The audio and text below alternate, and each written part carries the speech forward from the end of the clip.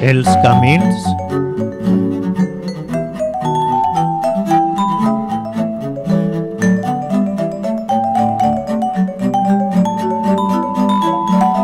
de la música.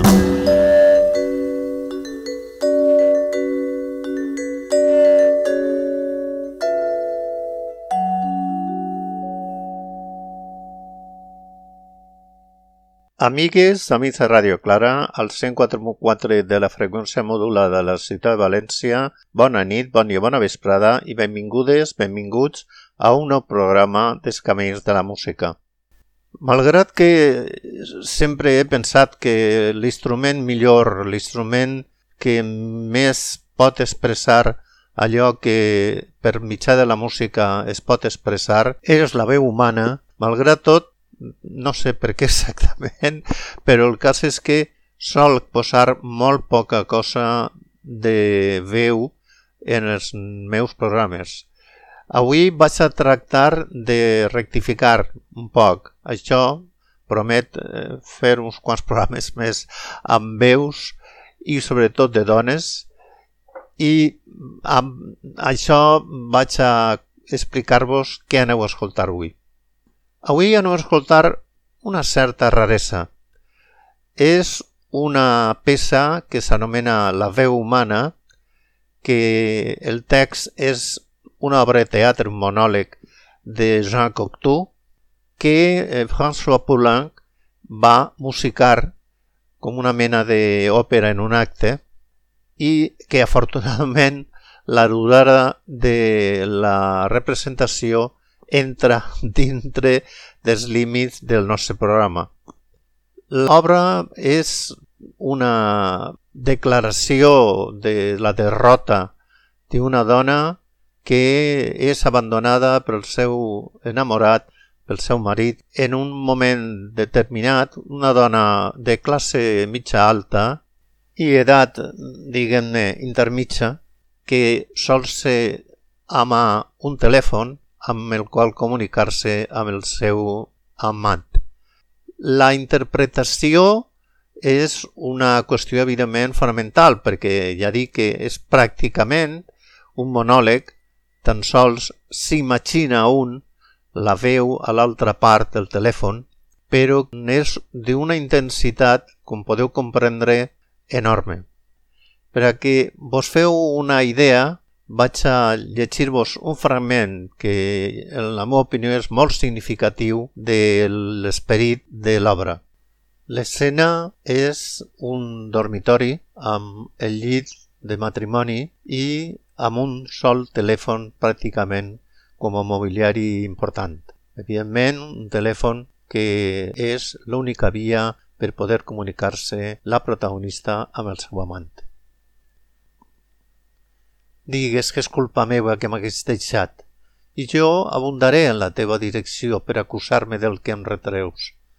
Fingeix que estic paralitzada i començaré a coixejar sense intentar ni un moment contradir-te. No pots, amor meu, ser la meitat mesquina que jo per justificar haver posat la teua mirada en una altra, com ho seré jo mateix si és això el que vols. Daré els ponts amb tu. Faré veure que no et conec.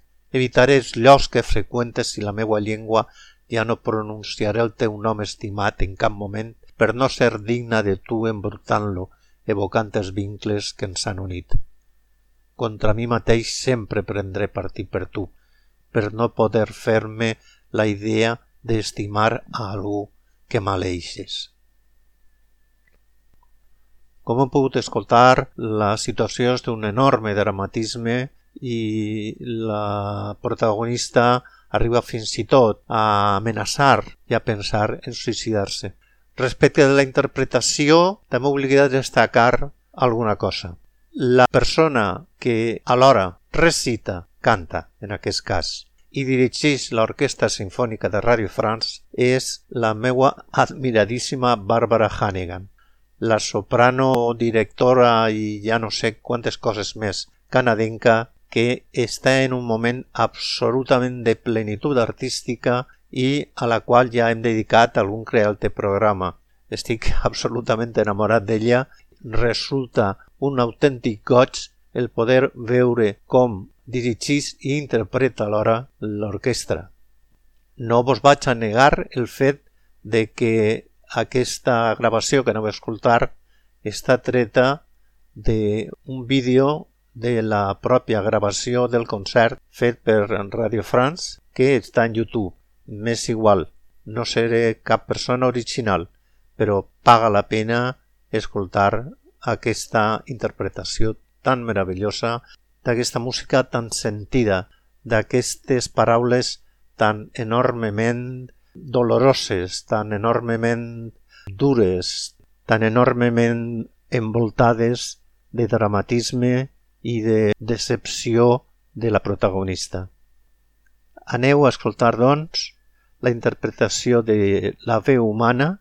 Evidentment, el text està cantat en francès, que és l'idioma de Jean Cocteau, però si teniu gana d'escoltar el text, n'hi ha en la web de Radio Televisió Espanyola una gravació de la representació que la gran artista Amparo Ribelles va fer per a Televisió Espanyola.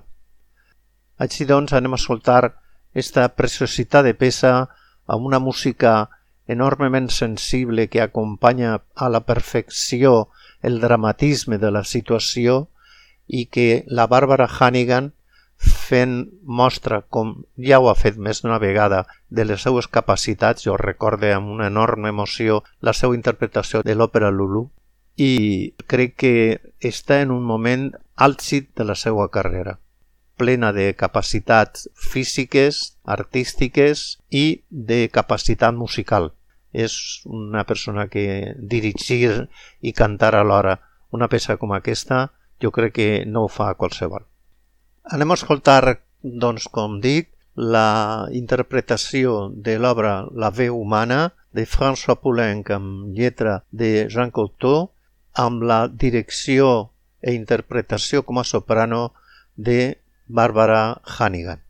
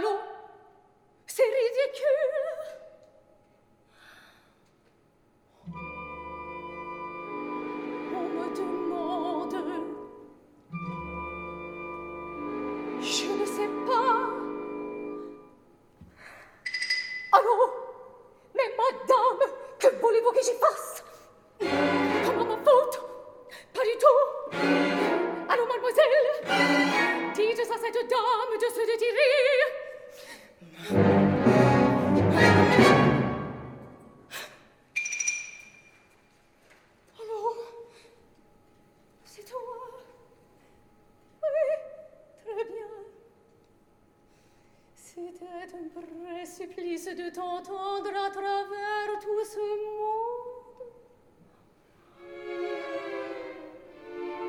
Oui. Oui. Non. C'est une chance. Je rentre il y a 10 minutes. Tu n'avais pas encore appris. Oh! Non, non. chez Marthe.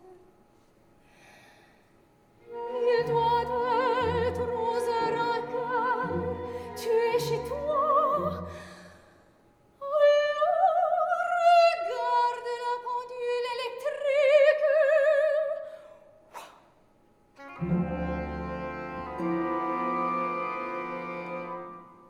C'est ce que je pensais.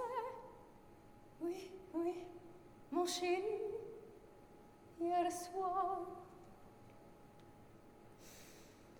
Hier soir, je me suis couchée tout de suite, et comme je ne pouvais pas m'endormir, j'ai pris un comprimé. Oh, un seul, un verre. J'avais un peu mal à la tête, mais je me suis secouée. Marthe est venue, elle a déjeuné avec moi. J'ai fait les courses, je suis rentrée à la maison. J'ai...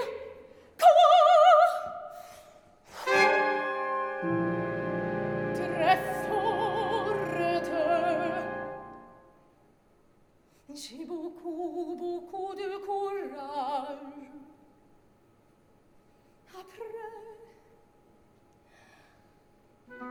Après, je me suis habillée. Marthe est venue me prendre. Je rentrais de chez elle. Elle a été parfaite.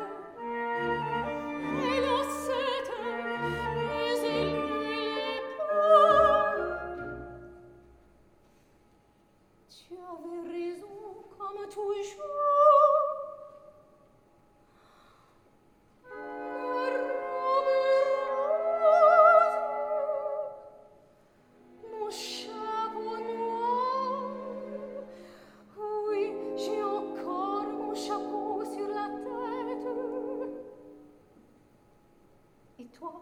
Tu rentres. Tu es resté à la maison. Quel procès? Ah, oui. Allons, chérie, si on court, demande-moi tout de suite. Allons, non, je suis là.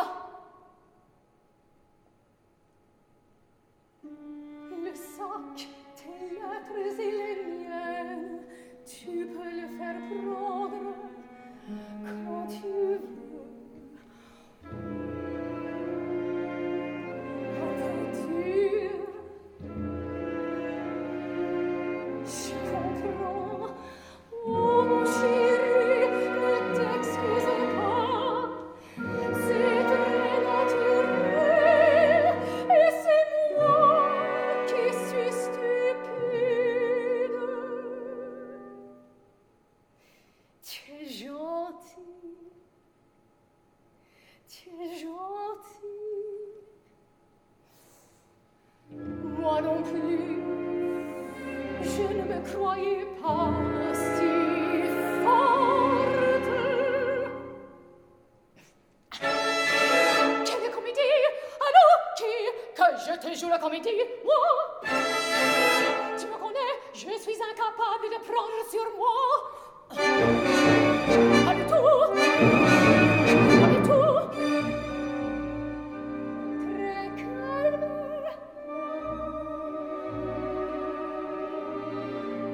Tu l'entendrais. Je dis, tu l'entendrais. Je n'ai pas la voix d'une personne qui cache quelque chose.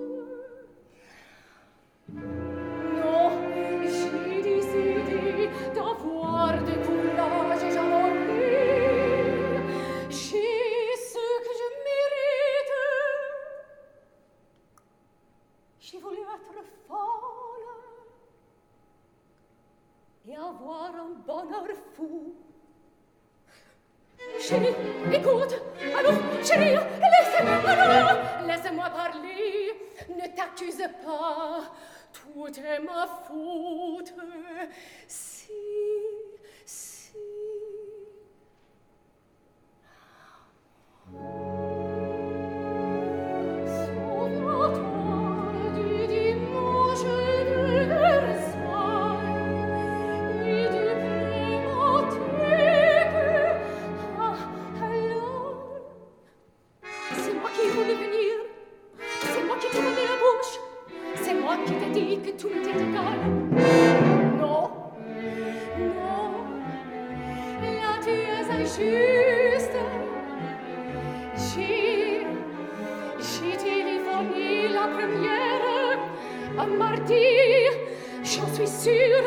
un mardi 27. Tu penses bien que je connais cette date par cœur. Ta mère, pourquoi? Ce n'est vraiment pas la peine.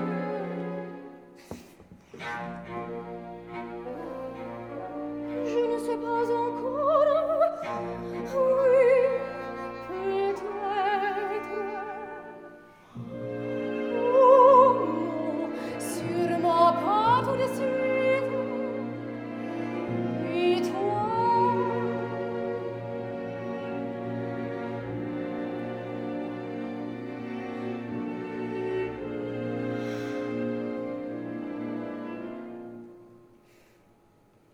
Demain, je ne savais pas qu'ils étaient si rapides. Alors, attends, c'est très simple. Demain matin, le sac sera chez le concierge. Joseph n'aura qu'à passer le prendre. Oh, moi, tu sais, il est possible que je reste, comme il est possible que j'aille passer quelques jours à la campagne. Chez Marthe, oui, mon chéri, mais oui, mon chéri. Allô? Mais comme ça? Pourtant, je parle très fort. Et là, tu m'entends? Je dis, et là, tu m'entends? C'est drôle, parce que moi, je t'entends comme si tu étais dans la chambre. Allô? Allô? Allô, bon, maintenant, c'est moi qui ne t'entends plus. C'est très loin, très loin. Toi, tu m'entends? C'est chacun son tour. Non, très bien. J'entends bien mieux que tout à l'heure, mais ton appareil résonne. On dirait que ce n'est pas ton appareil. Oui.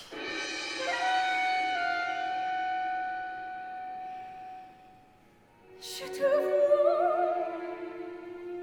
Tu sais quel foulard? Le foulard rouge. Tu as tes manches retroussées, ta main gauche le récepteur, ta main droite ton stylographe. Tu dessines sur du vol de profil des cœurs des étoiles. Oh, tu ris. J'ai des yeux à la place des oreilles.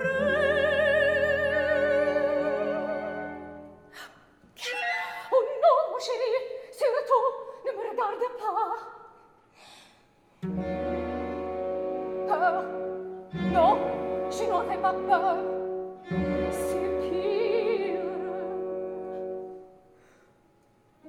Enfin, je n'ai plus l'habitude de dormir seule.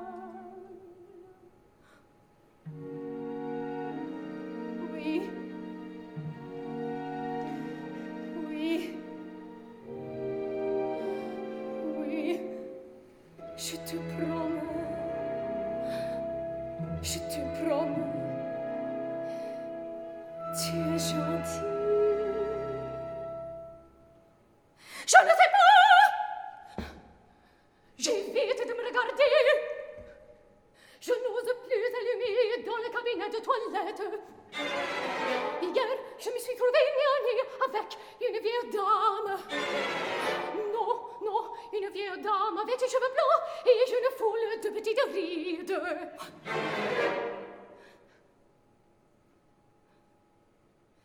Tu es bien beau, mais mon chéri, une figure admirable, c'est pire que tout. C'est pour les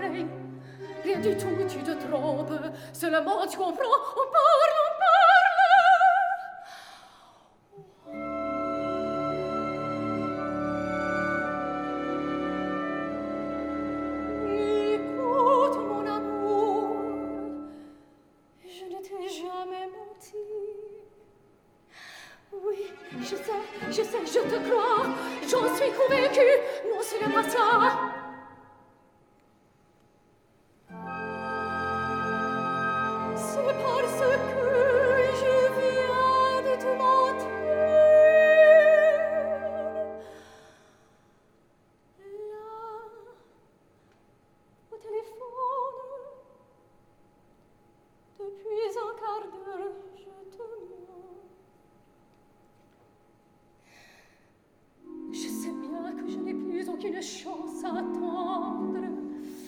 Mais mentir ne porte pas la chance. Et puis, je n'aime pas te mentir. Je ne veux pas te mentir, même pour ton bien.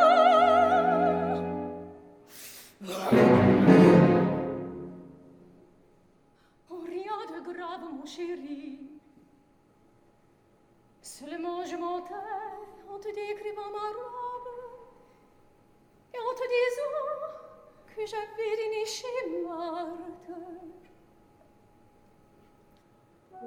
Je n'ai pas dîné, je n'ai pas ma robe rose, j'ai un manteau sur ma chemise, parce qu'à force d'attendre, ton téléphone, à force de regarder l'appareil, de m'asseoir, de me lever, de manger dans la large, je devenais folle.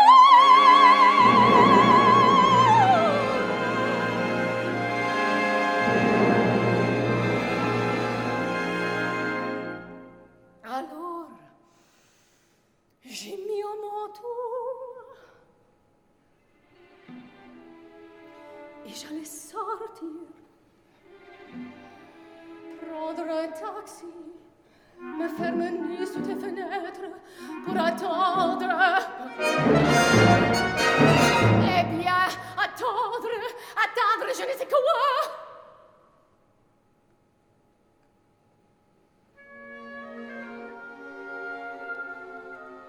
Tu as raison, si je t'écoute, je serai sage, je répondrai à tout, je te jure.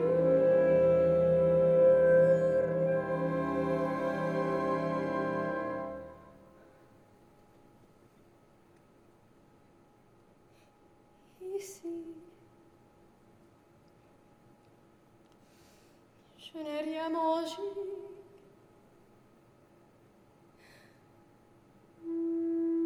Je ne pouvais pas. J'étais très malade. Pour ça, j'ai voulu prendre un comprimé pour dormir. Je me suis dit que si j'en prenais plus, je dormirais mieux, et que si je les prenais tous, je dormirais sans rêve, sans réveil. Je serais morte.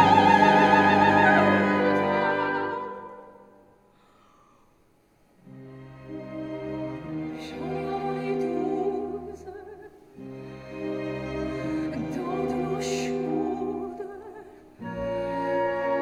comme une masse, et j'y rêve.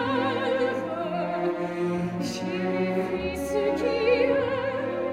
Je me suis réveillée toute contente, parce que c'était un rêve. Et quand j'ai su que c'était vrai, que j'étais seule, que je n'avais pas la tête sur ton cou, je sentais que je ne pouvais pas vivre.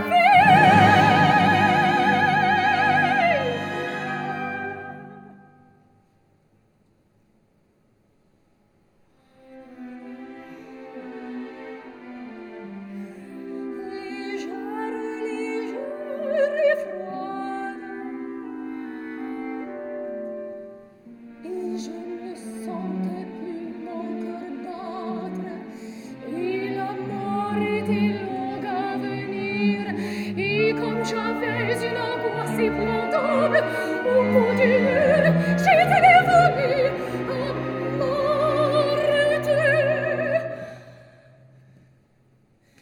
Je n'avais pas le courage de mourir seule.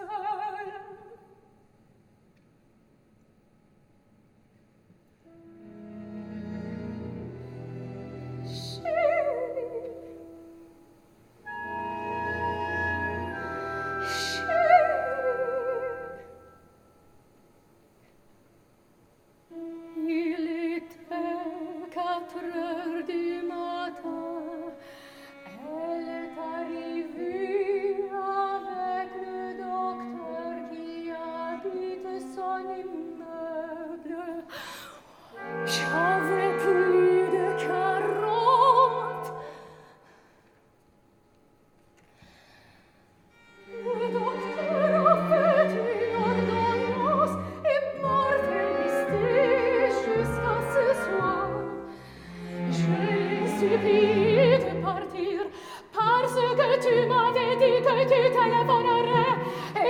Comment puis-je te parler?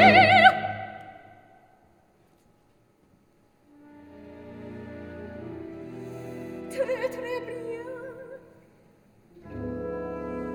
Ne t'inquiète pas. Alors, je croyais qu'on avait coupé.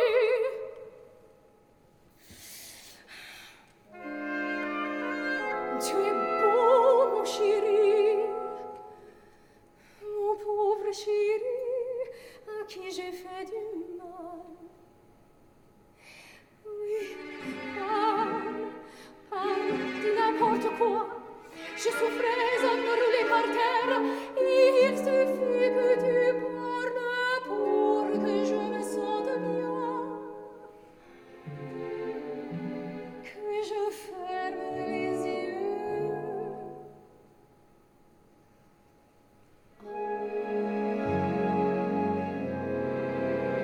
Tu sais, quelquefois quand nous étions couchés, et que j'avais la tête à sa petite place contre ta poitrine,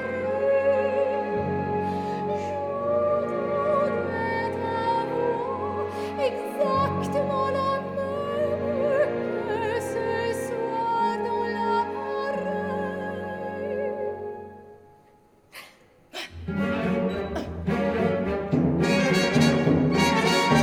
Allons, j'entends de la musique. Je dis, j'entends de la musique. Eh bien, tu devrais tourner en mer et empêcher ce bon sang de jeter grammophone à tes heures pareilles.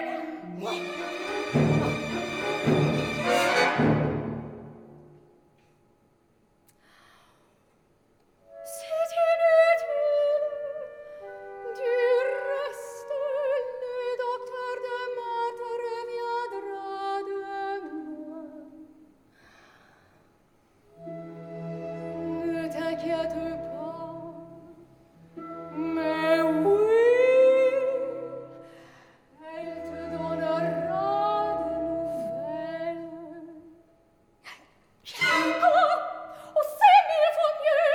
Si tu n'avais pas appelé, je serais morte.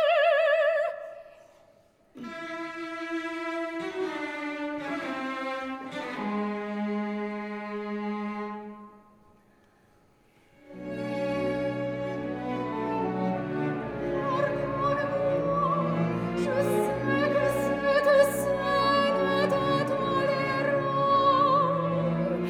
et que tu as bien de la patience. Mais comprends-moi, je souffre.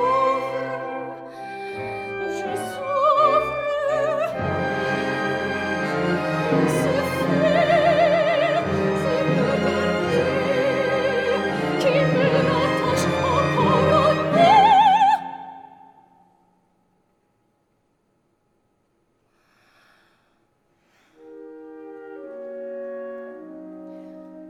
Avant-hier soir, j'ai dormi. Je m'étais couchée avec le téléphone. Non, non, dans mon lit. Oui, je sais, je suis très ridicule, mais j'avais le téléphone dans mon lit. Et malgré tout, on est relié par le téléphone.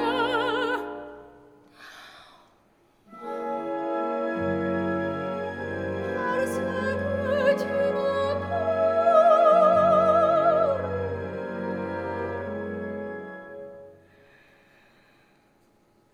Voilà 5 ans que je vis de toi,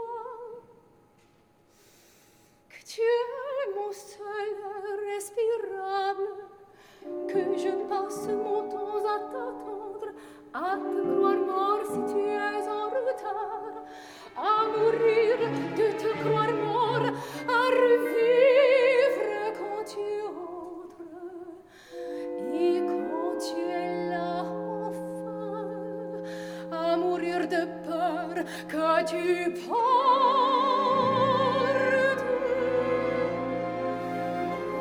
Maintenant j'ai de l'air parce tu me parles.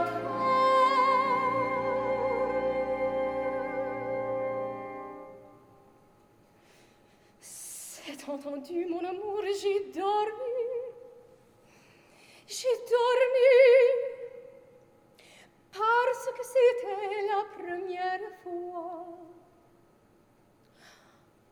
Le premier soir, on dort, ce qu'on ne supporte pas, c'est le second de nuit d'hier, et le troisième demain, et des jours, avec toi mon cœur. Et en admettant que je dorme, après le sommeil, il y a des rêves, et le rêver, et manger, et se lever, et se laver, et sortir, et en riant. Mais mon pauvre chéri, je n'ai jamais eu rien d'autre à faire que toi. Marthe a sa vie organisée.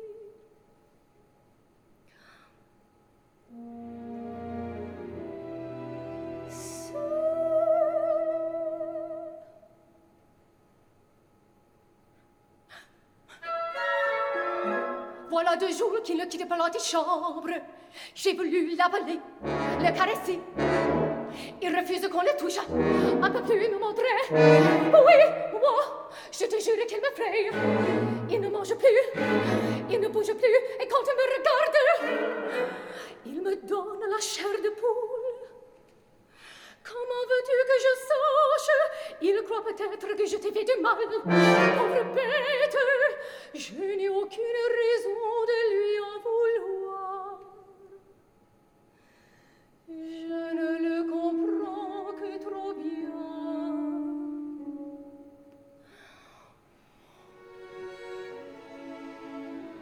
Il t'aime. Il ne te voit plus rentrer. Il croit que c'est ma faute. Oui, mon chéri, c'est entendu, mais c'est un chien. Malgré son intelligence, il ne peut pas le deviner. Mais je ne sais pas, mon chéri, comment veux-tu que je sache? On n'est plus soi-même. Songe que j'ai digéré tout le paquet de mes photographies d'un seul coup, sans m'en apercevoir. Même pour un homme, ce serait un tour de force. Allô, allô, madame, retirez-vous, vous êtes des abonnés. Allô, mais non, madame, nous ne cherchons pas à être intéressants. Si vous nous trouvez ridicules, pourquoi perdez-vous votre temps au lieu de raccrocher? Moi. Oh, ne te fâche pas. Enfin. Non, elle a raccroché après avoir dit cette chose ignoble. Tu as l'air frappé. Si tu es frappé, je connais ta voix. Mais mon chéri, cette femme doit être très molle.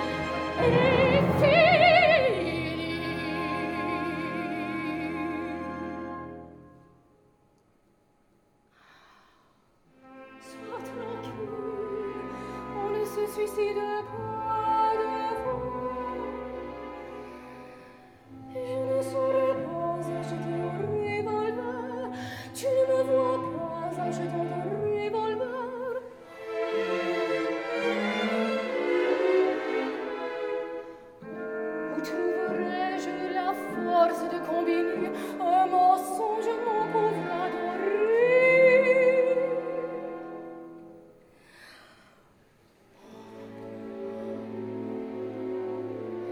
Aucune. J'aurais dû avoir de courage.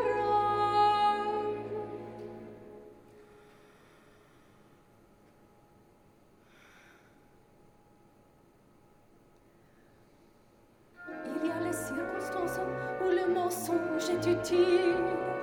Toi, si tu me mentais pour rendre la séparation moins pénible, je ne dis pas que tu mentes, je dis si tu mentais et que je le sache.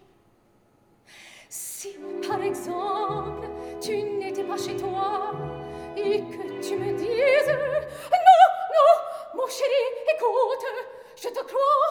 Si tu prends une voix méchante, je disais simplement que si tu me trompais par bonté d'âme et que je m'en aperçoive, je n'en aurais que plus de tendresse pour toi. Alors, mon Dieu, faites qu'il le demande. Mon Dieu, faites qu'il le demande. Mon Dieu, faites qu'il le demande. Mon Dieu, faites qu'il le demande. Mon Dieu, faites.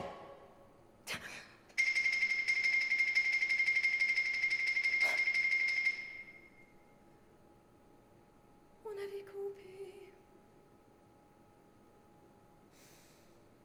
J'étais en train de te dire que si tu me mentais par bonté et que je m'en aperçoive, je n'en aurais que plus de tendresse pour toi. Bien sûr, c'est faux, mon amour, mon cher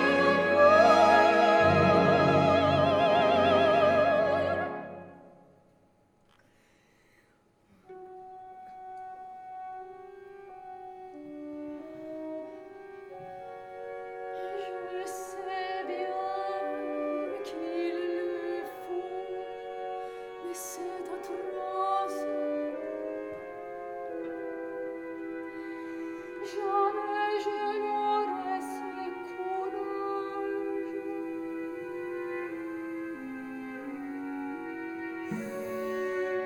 Oui, on a l'illusion d'être l'un contre l'autre.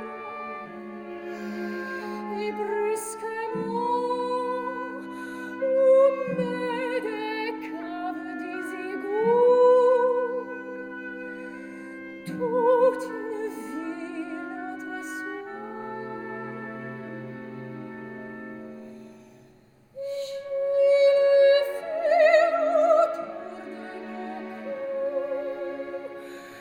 J'ai ta voix autour de mon cou. Ta voix autour de mon cou.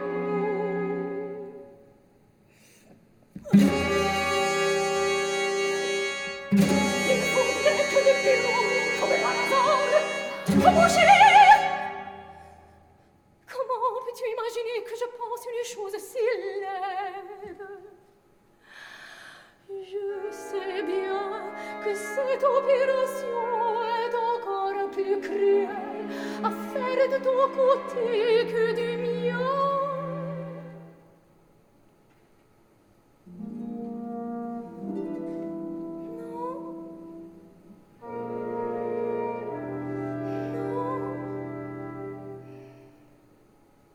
À Marseille. Écoute, chérie, puisque vous serez à Marseille après-demain soir,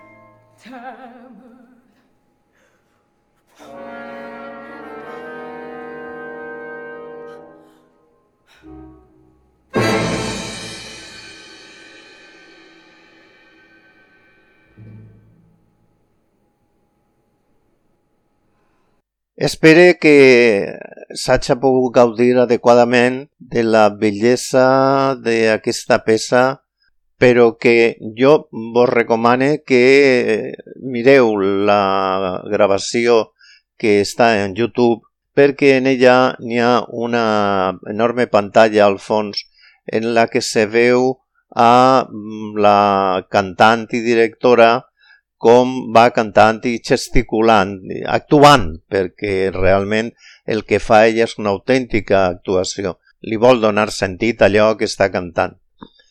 Respecte de Francis Poulenc, jo pense que és un músic que pagaria la pena que m'haguera detingut una miqueta més, però és que n'hi ha tants músics que escoltar. En tot cas, destacar una qüestió molt clara en la seva producció. És la seva preocupació per la veu com a instrument, com a mitjà d'expressió musical i després també la seva ascripció a una certa reacció dels modernismes de la segona escola de Viena que se varen concretar en un grup de gent que s'anomenaren el grup dels 6 al voltant de Jean Cocteau, que es va reunir en sa casa setmanalment una sèrie de compositors que eren Georges Auric, Louis Dureil, Arthur Honegger, Darius Milhaud, Francis Poulenc mateix i Germaine Taillefer.